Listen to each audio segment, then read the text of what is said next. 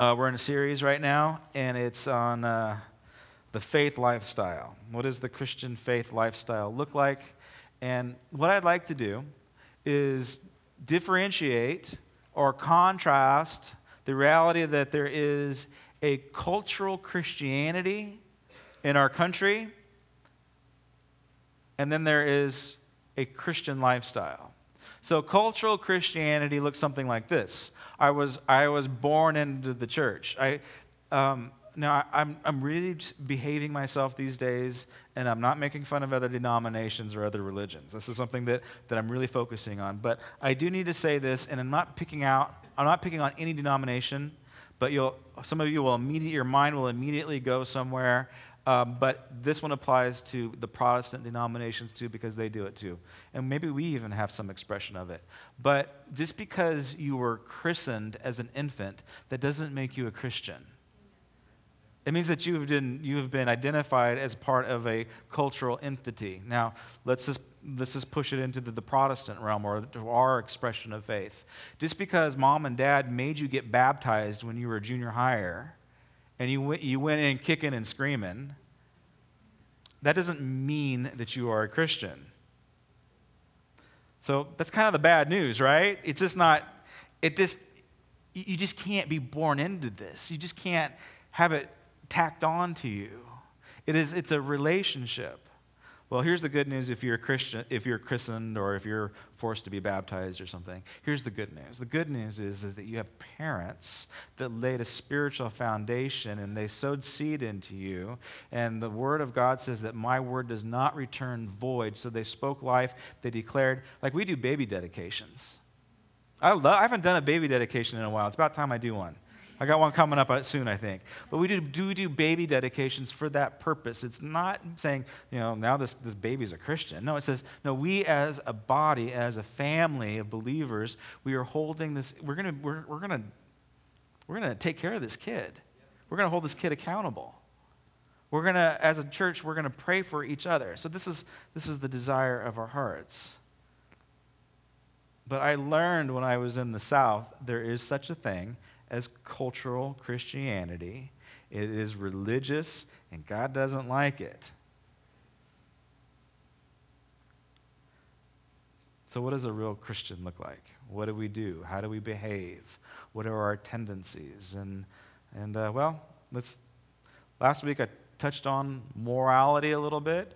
In order to be a Christian, you have to have some moral framework, right?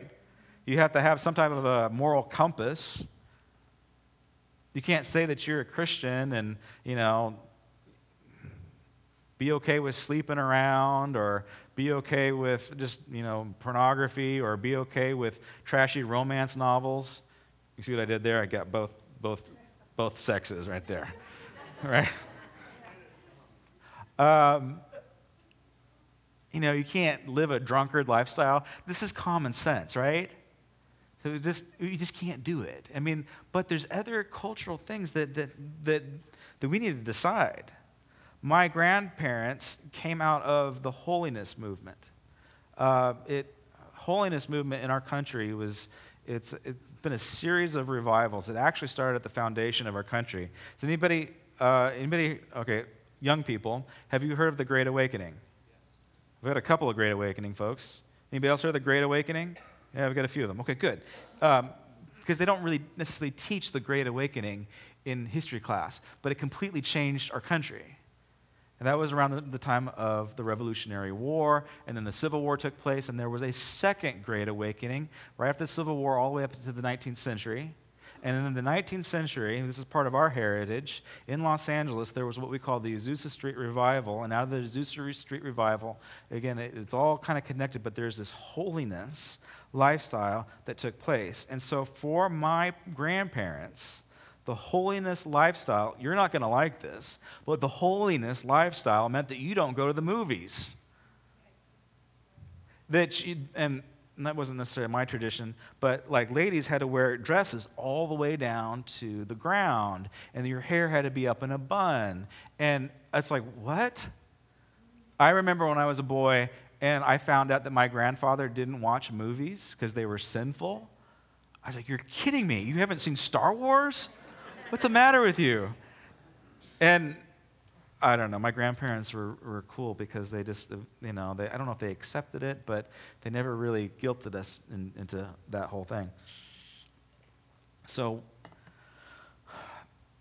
for whatever reason, it was important to them. But what are we to do? What is our lifestyle? What is our moral standard as Christians? And some of them are very black and white in the scriptures. I think you need to read the book.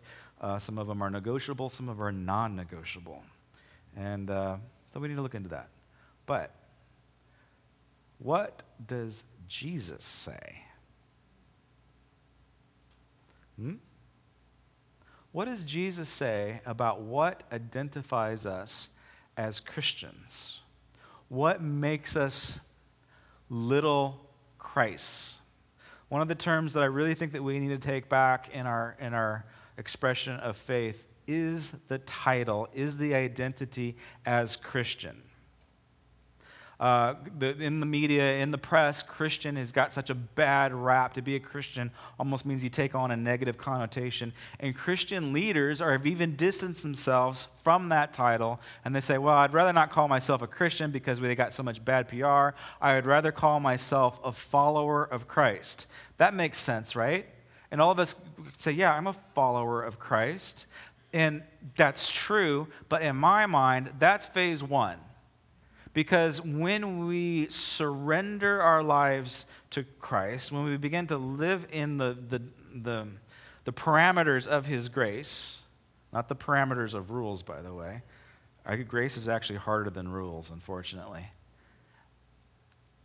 Once we begin to follow Christ, it's like He's the boss of our life, right? Like God wants to be in control of your life. It gets even better than that. He actually wants to partner with you, right? That's how cool our God is. He doesn't just want to just boss you around. He wants to partner with you. He wants to do things together. But see, here's the amazing thing about our God. Yes, He wants us to follow Him, but He actually wants us to become like Him. That's why this term Christian is so important to me. The very first time that it was mentioned is in the book of Acts. The church of Antioch, they said, these guys, they all came out of Pentecost. They all came out of that experience of the Holy Spirit. These were mostly Gentile believers. They were on fire for God. They were driving the city nuts. Everybody was annoyed by them. I think it might be your destiny to annoy somebody with some goodness every once in a while. To annoy them with the gospel message of that there's hope for you, to be happy. And so this group of believers, they began to call them Christians in a derogatory way, meaning that they're acting like little Jesuses. They're little Christ. That's what the term Christian means, little Christ. And that is our identity. The Bible's full of it. The Bible says that we are to become like God. We're not to become God. Don't get us confused with the cult here. But we are to act like God. Ephesians 5 says, be imitators of God. You imitate God. You're supposed to know what to do. You want to know what the Christian lifestyle is? Imitate God. And live a life of love. That's what Ephesians 5 says. So we are to be little Christs, not just followers, not just rule obeyers, but little Christ, doing what Jesus did, acting like He does. And how do we do it? How do we access that? This is a good place to start, right? You can start with the Word of God. The Word of God's going to tell you the nature and the character of the Trinity, of God the Father, God the Son, and God the Holy Spirit. Like, I really feel like I know Jesus. Like, I understand His personality and I understand His character. I know Him. I've read about Him, but I've also had this word revealed to me through the Holy Spirit. Like, I want to encourage you right now. Like when you read the Word of God, read it with the Holy Spirit. Have the Holy Spirit be your interpreter. Have Him be your Google. There's everything that you need to solve all of life's problems inside of this book, but it's very hard to navigate sometimes. And so you need to invite the Holy Spirit into your Bible study. You need to, like even right now, like even in this message, let's not stop worshiping. Do you know that you can actually worship in this moment, in this place? At Westmont, I got a lot of knowledge, and it was amazing. But it's not necessarily wisdom. Wisdom is from above. Knowledge is something completely different. When you read the book, read it and look for wisdom. Don't look for knowledge. Don't look for information. Don't look for an information dump. Even when you come to church, do you want to come to church and just have me dump some knowledge on you? Is that going to change your life? Is that going to quicken your spirit? You need to come in with an open spirit and saying, God, I need fresh revelation for what you're doing now. What word do you have for me now, God? This isn't an educational class. This is a worship service. The worship team, they're not my warm-up band. This isn't about the lesson. This is about worship. And when we worship, look, it's my job as a pastor to encourage you to be better worshipers. It's a religion to encourage you to be legalistic Bible thumpers. There's a difference. It is my job as a minister of the gospel of Jesus Christ to open your minds and your hearts and your spirit to where God is and what He's doing. Not to make sure that you understand proper eschatology. Now, of course, theology is important, it's crucial, it's vital, but it was completely useless if you don't see God in the whole thing. Worship is required for a supernatural lifestyle. Worship is required from hearing God. Worship is required to being blessed by God. Where do you need to be blessed? Where do you need to be encouraged? Where do you need to see God move in your life? Now just think about it for a second. Well, what is it? Is it a relationship issue? Okay, how do you push that strained relationship? Maybe it's a marriage, maybe it's kids, maybe it's in-laws, maybe it's work, maybe it's your boss, maybe it's your employees. That tense situation where you can feel the tension in the room, how do you push that problem into heaven? Guess what happens when you push your problems into heaven? They go away. They get defeated. They've lost. And that can only happen when we adjust our hearts to an area of worship. God, I don't know what's going on in this crazy relationship. It's complicated, but I'm going to worship you regardless. And things will change. Things will shift. It comes when you're on the floor. It comes when you surrender everything to Him. All right, let's talk about finances. How do you get blessed in your finances? How many people need to be blessed in your finances?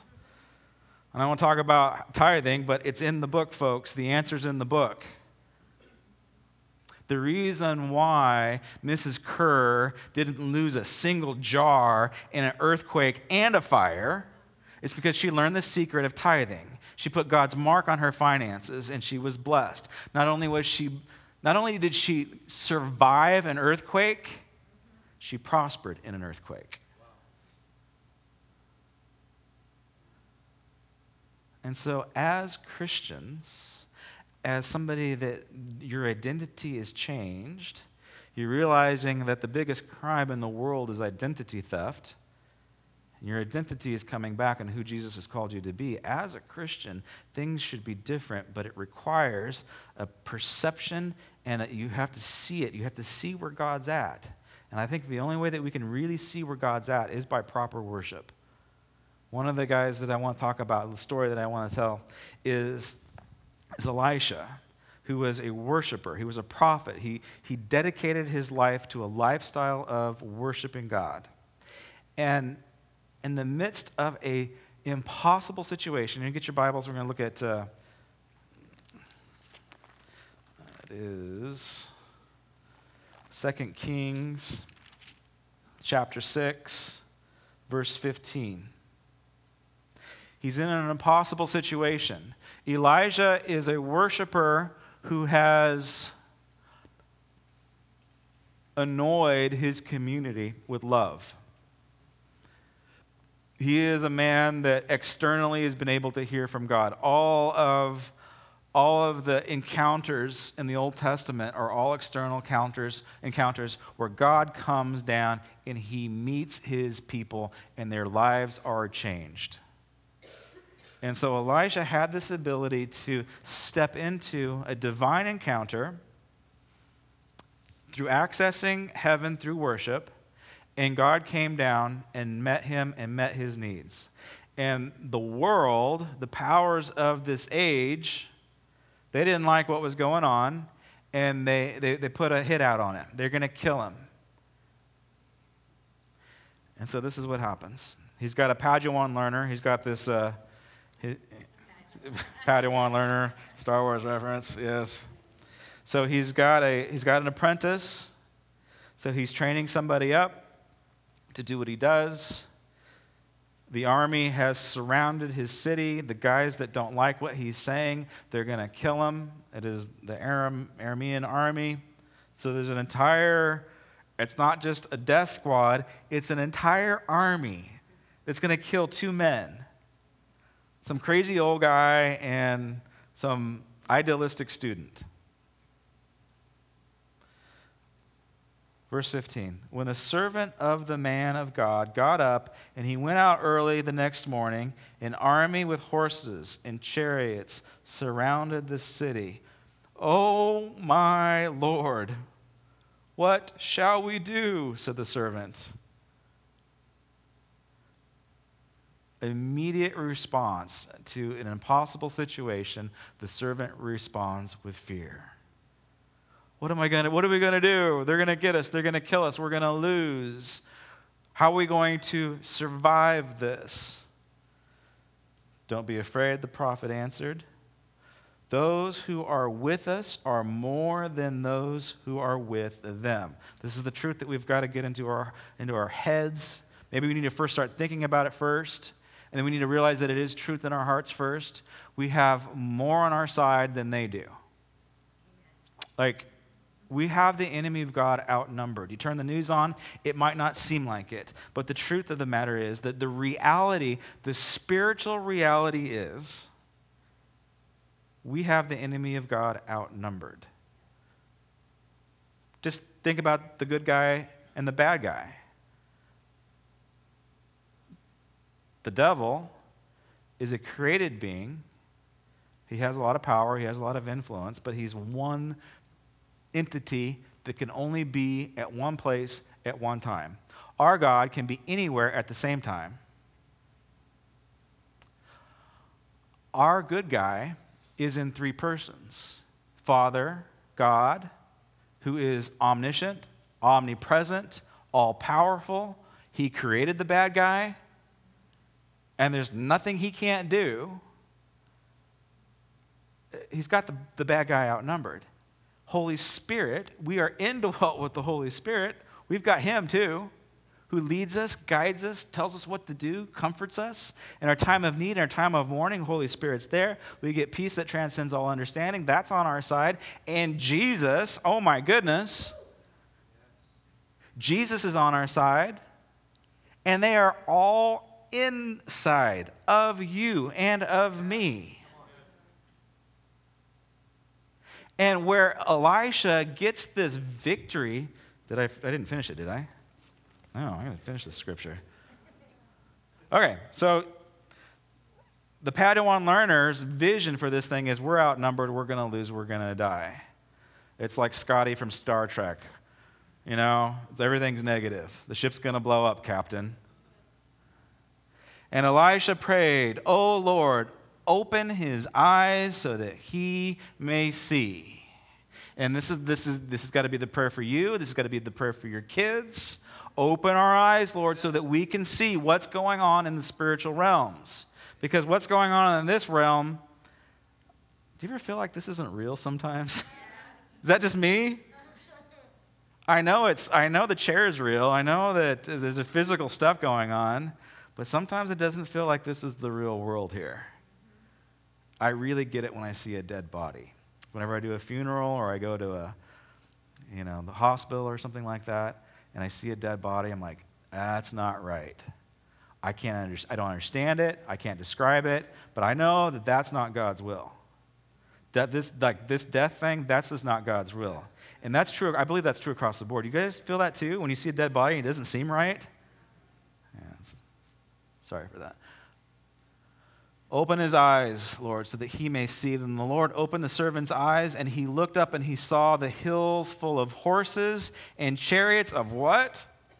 Chariots of fire, all around Elisha. And the enemy came down towards him, and Elisha prayed to the Lord, strike these people with blindness. Who's partnering with God here? This is really cool. Is God bossing Elisha around? No. Is Elisha bossing God around? Not necessarily. They are in partnership together. They are in agreement together. Elisha's figured out this secret of tapping into God's will. And it doesn't feel like bondage. It feels like freedom. So he struck them with blindness, and as Elisha had asked. Elisha told them, this is not the road, and this is not the city. Follow me, and I'll lead you around to a man that you're looking for. And so he led them to Samaria. What the heck is going on here? This is kind of weird, right? So he strikes them blind. He says, oh, you're not looking for me? It's like, again, it's another Star Wars reference. These aren't the robots you're looking for. The droids, excuse me. We can't see it. We don't think it's funny, but this is biblical humor. This is another principle. This is a secret to a Christian lifestyle that I think that we need to get today. And in an overcoming spirit, when you overcome difficult circumstances, there's a step that we usually miss. Elisha gets victory. He opens up his students' eyes. They see that there's something going on in the spiritual realm. They recognize that the enemy of God is outnumbered, and that is true, by the way. How many angels fell with Satan? 1/3. So how many do we have on our side? 2/3. And we have the creator of all the universe on our side. We have him outnumbered.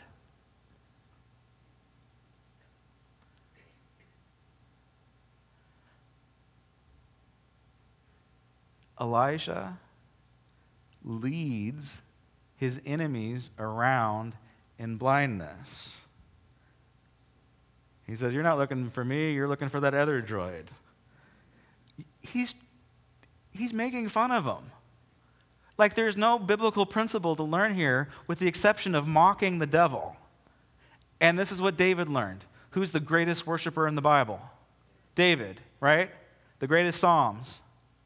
I walk through the valley of the shadow of death, I'll fear no evil. He makes a place for me.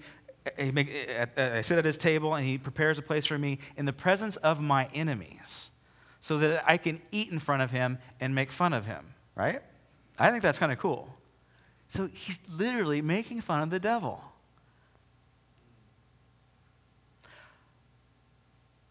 Not only should we, when we overcome a situation, when we have breakthrough, when we have an answered prayer,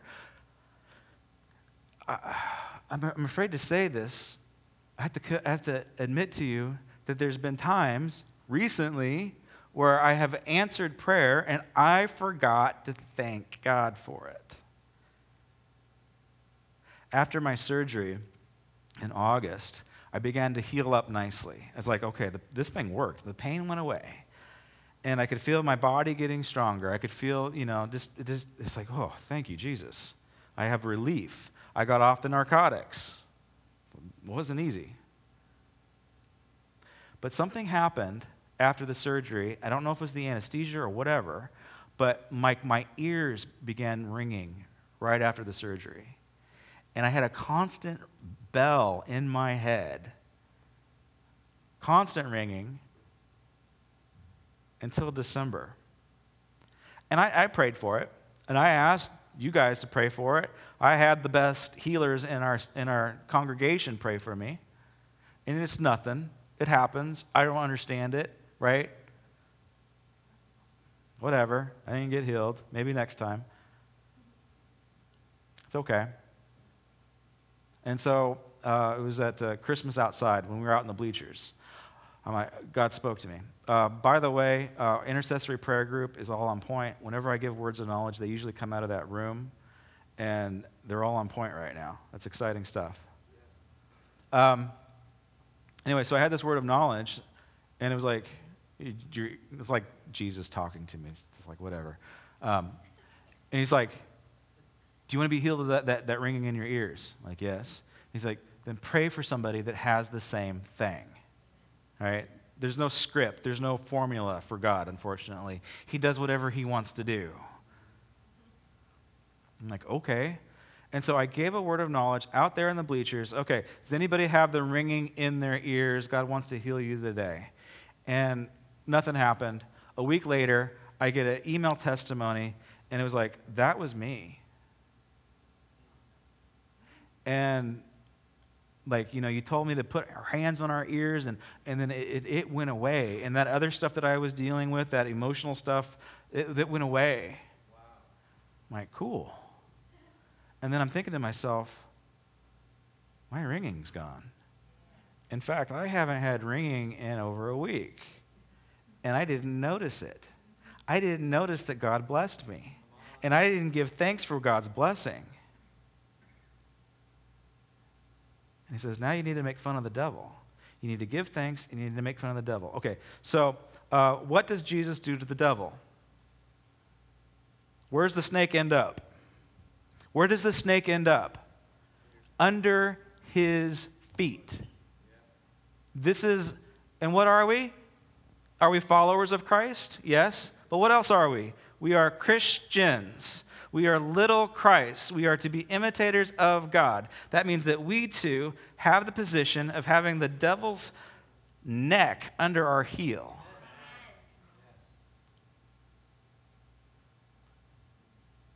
Is it what about the relationship thing? And then the relationship issue, that struggle, that tension, that elephant in the room, you're going to get victory over that. And when you do, you thank God, and then you humiliate the devil. You say, how dare you? How dare you do this to me?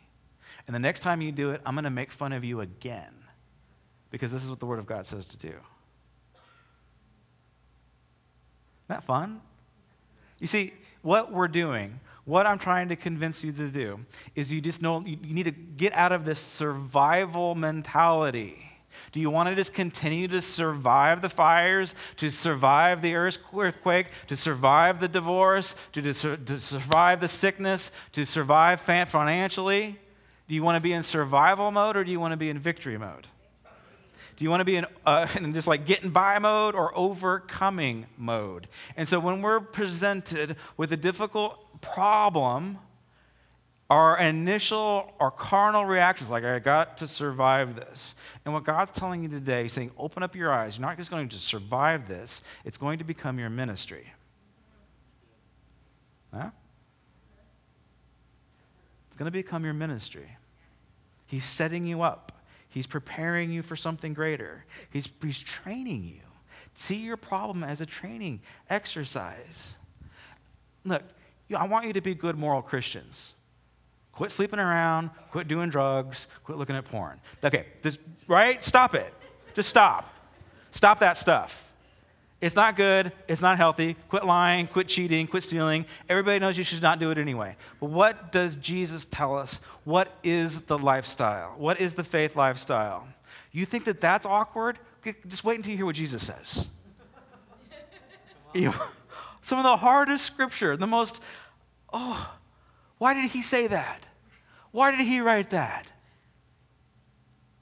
The most annoying scripture in the world. We're going to read it today. Are you ready? Look, this is gonna make you feel this is gonna challenge you, not make you feel uncomfortable. We're gonna be uncomfortable, you wanna be challenged. Let's be challenged. Okay. John chapter 14. Verse 11. Believe me when I say that I am in the Father and the Father is in me, or at least believe in the evidence of the miracles. Jesus is saying, I'm God. That's what Jesus is saying right now. It's like, what? They didn't like what he was saying either. Jesus is saying, I'm God. Father is in me and I'm in the Father. Jesus goes on to say that you are in me and I'm in you.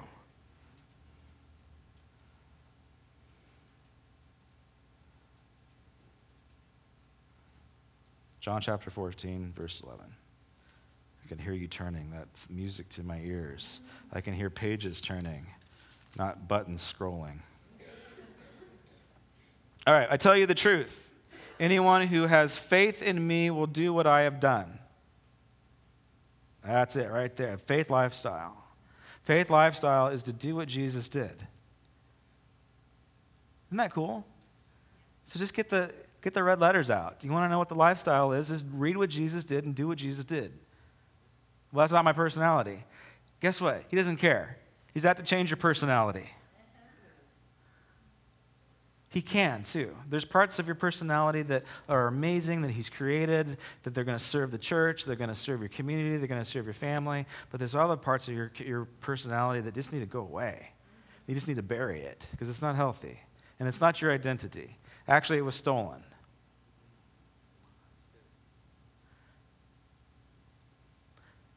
So he who has faith will do the things that I did. Okay, that's kind of cool, right? And so we are to, what does that mean? Well, okay, we pray for sick people. Okay, maybe, we do the Beatitudes. Or, instead of me trying just to be perfect, okay, how do I do what Jesus did in serving others? Because that's what he does, right? Like, it's amazing how Jesus served others, not just his agenda or his program or whatever he was doing at the time. No, he was intentional about serving others. Jesus also, and he is God, by the way, I noticed lately, and maybe this is speaking to me directly, but he took some breaks. Like, he got away with the Lord quite often. There was a rhythm, there was a pattern to his lifestyle that was absolutely amazing. Okay, so here's the part that's annoying. In a way. But then in another aspect, it's the coolest thing in the world. It proves to me that God is on our side and that he's amazing and that he's a good father. I tell you the truth, anyone who has faith in me will do what I have been doing. He/she will do even greater things than these because I'm going to the Father. Do you know that your calling, your destiny, your purpose as an individual and as the church, God's desire, Jesus' desire for you is that you actually outdo him? What? He says, no, my vision for my kids, see, this is how we know he's a good father. My vision for my kids is that they will do greater things than I did. And only a loving father will say something like that. Insecure fathers don't want their kids to outdo them. But a loving father will want their kids to supersede them, to rise above their level. Look, I want my daughter to be better than me. I want her to step into higher levels of victory. I want her to be more influential than I ever was. And we should, deep down, we should all want that for our kids. And God wants that for you. There's a better version of you, and he's got the blueprints for it. All right. You see how that one's a tough one, right? Like, what? I'm supposed to do greater things than Jesus? That's impossible. But it's not. All things are possible. And if you look what Paul did, and if you look what all these revival churches did, if you hear the stories, some of the stories are pretty amazing. I mean, within this own church, there's been a dead body raised, among other miracles. So Jesus and us, we're one on one, right? No, he raised a bunch of people, didn't he? Never mind. Okay, we got a ways to go to catch up to him, but we'll do it. All right, now here's the other verse that's even more fun. All right, what's the Christian lifestyle? What's it mean to be a Christian? Mark chapter 16, verse 15. Okay, we know this. Mark chapter 16, verse 15. He said to them, "Go into all the world and preach the good news to all creation." This is the great commandment, great commission. This is what we are to do as Christians, as the church. We are to preach the good news, right? All churches will read this. "Whoever believes and is baptized will be saved, but whoever does not believe will be condemned." Right? But this is where a lot of churches stop reading. They stop reading because it's uncomfortable. They stop reading because it seems impossible. They stop reading because it messes with their comfort levels, right? This is right? This is tough. "And these signs will accompany those who believe. In my name they will drive out demons. They will speak in new tongues. They will pick up snakes with their hands." I got a basket of snakes in the back. I'm going to bring those out in a second. "They will drink deadly poison, and it will not hurt them. They will place their hands on sick people, and they will get well." You know what I did when I was studying for this? I Googled, what is Christian behavior? What's Christian lifestyle? What's a faith lifestyle? I Googled it. I got bazillion scriptures. That one's not in there. Do it. It's very strange. Who says this? Jesus says it. It's in the red. It's our commission. It's what we are to do. Are we all supposed to raise the dead? I think we should at least try. We are to have, here's a fancy word, we are to have dominion over this world. Jesus has made it. He wants us to expand. He wants us to take territory. The whole Bible is about taking territory. The whole theme of the Old Testament is about taking land, expanding, becoming a bigger influence, changing the world, being a blessing to what, just Israel? No, being a blessing to all nations. The people of God are to be a blessing to all nations.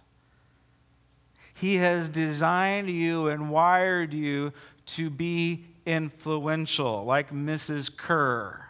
He has designed you and wired you to take territory, both spiritual territory and physical land. Some of you need to break out of this mindset that I'm always going to be a minimum wage worker. I'm always going to just be, stuck in this system, stuck in this rat race. No, there's something shifting in the atmosphere. Now is the time. There's an opportunity to break out. And those that are bold, those that are courageous, those that say, you know what, I want to own my own house someday. This is the time to begin to lay down that foundation. And you do it by inviting God in the process and not being so selfish. You do it because you want to advance God's kingdom. You want to advance this family. It's not just because you want it. It's because, it's God's will. You see it. You see the angel armies on the hill, the chariots of fire. You have a fresh vision of your life. It's happening now. I want you guys to pay attention to it. Things are shifting in the spiritual realm. Those that see it are going to prosper. And I'm going to encourage you that just might be you this week. What's he called you to do?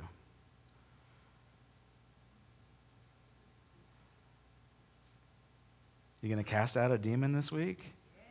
Maybe. You can at least shake off a negative attitude, a negative spirit that's inflicting your relationship, and you could say, no more to that. No more to that emotion, because there's something spiritual about it and something, and I recognize it. I'm going to call it out, and I'm going to tell it to go away. I'm going to give thanks to God, and then I'm going to make fun of the devil for it. Isn't that fun? Yeah. All right. We're going to do part 2, and I'm going to tonight, and it's going to be on overcoming, and we're to worship God with all of our heart, soul, mind, strength. So how do you worship God with your body? And it sounds kind of strange, but he's a real God. He's tangible. And so we're going to go after that tonight, worshiping God with our body. That might sound weird, but I don't know. I think that's what God wants me to talk about. So, but we're going to go into a time of prayer right now, because we are called to be a praying church. And we're going to pray for your specific needs. I'll pray for you where you're sitting.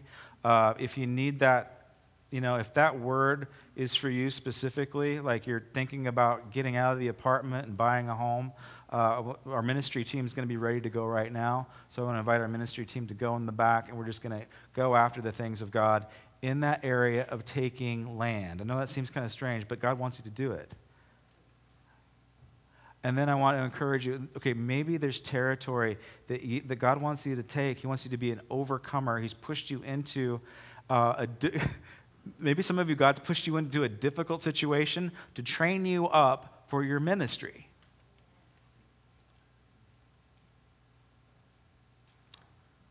Well, Josh, you just don't know what's going on with me and my wife right now. Well, maybe God does. And maybe you have a marriage ministry call in your life. So don't be a victim, be an overcomer in this situation. You'll have a testimony on the other side of this.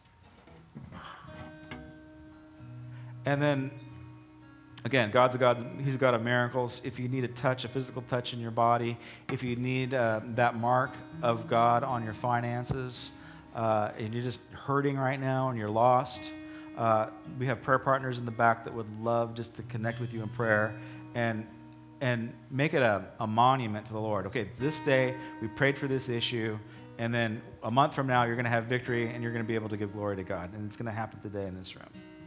So let's pray. God, right now, we pray that you would come, that we will realize that we are serving a God that overcame the world. Jesus says, don't fear, little ones. I have overcome the world. And beloved, that God lives inside of you. You have an overcomer that lives inside of you. Each and every situation, you have an overcoming spirit that can defeat any negative situation in your life. And maybe some of you are being called into, maybe you're frustrated because God's called you into higher levels of influence and you've been too afraid to move forward. You've been too afraid to go up to the next level. And the reason why that you're frustrated and you're annoyed is because you haven't stepped up yet. And you've got a call in your life to be a Mrs. Kerr. And you're too afraid to put your trust in God in that situation.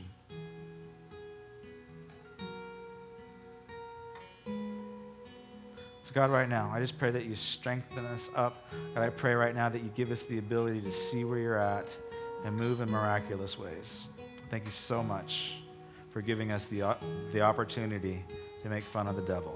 We love you, Lord. Amen.